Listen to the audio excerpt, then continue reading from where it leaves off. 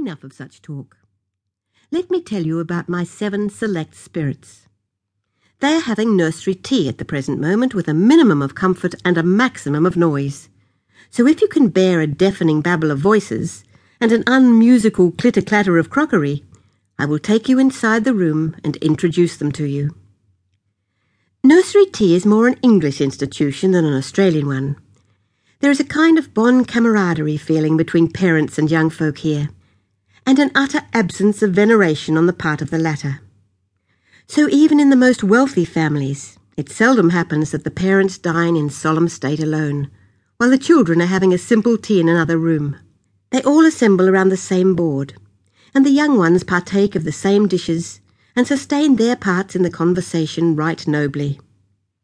But given a very particular and rather irritable father, and 7 children with excellent lungs and tireless tongues, what could you do but give them separate rooms to take their meals in?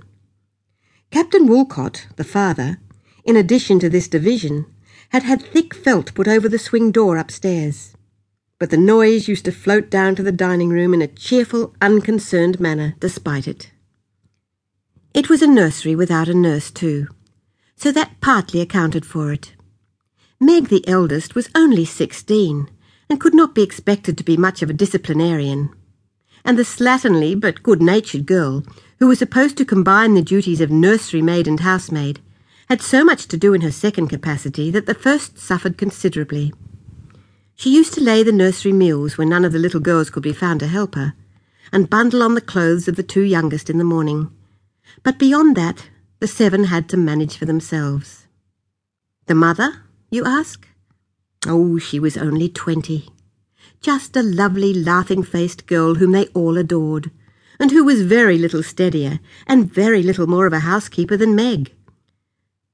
Only the youngest of the brood was hers, but she seemed just as fond of the other 6 as of it, and treated it more as if it were a very entertaining kitten than a real live baby, and her very own.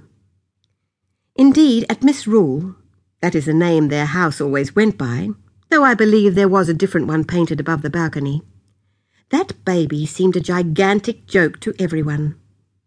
The captain generally laughed when he saw it, tossed it in the air, and then asked someone to take it quickly. The children dragged it all over the country with them, dropped it countless times, forgot its pelisse on wet days, muffled it up when it was hot, gave it the most astounding things to eat. And yet it was the healthiest, prettiest, and most sunshiny baby that ever sucked a wee fat thumb. It was never called Baby either. That was the special name of the next youngest. Captain Woolcott had said, "Hello, is this the General?" when the little red, staring-eyed morsel had been put into his arms, and the name had come into daily use. Though I believe at the christening service the curate did say something about Francis Rupert Burnand Woolcott. Baby was 4, and was a little soft fat thing with pretty cuddlesome ways, great smiling eyes and lips very kissable when they were free from jam. She had a weakness, however, for making the General cry, or she would have been really almost a model child.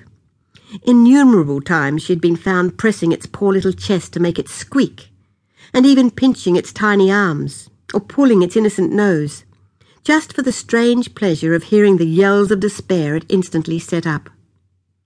Captain Woolcott ascribed the peculiar tendency to the fact that the child had once had a dropsical-looking woolly lamb, from which the utmost pressure would only elicit the faintest possible squeak. He said it was only natural that now she had something so amenable to squeezing, she should want to utilise it. Bunty was 6, and was fat and very lazy. He hated scouting at cricket. He loathed the very name of a paper chase. And as for running an errand, why, before anyone could finish saying something was wanted, he would have utterly disappeared. He was rather small for his age, and I don't think had ever been seen with a clean face.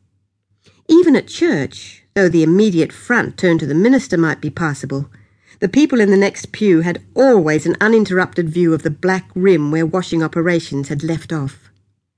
The next on the list, I am going from youngest to oldest, you see, was the show Woolcott, as Pip the eldest boy used to say.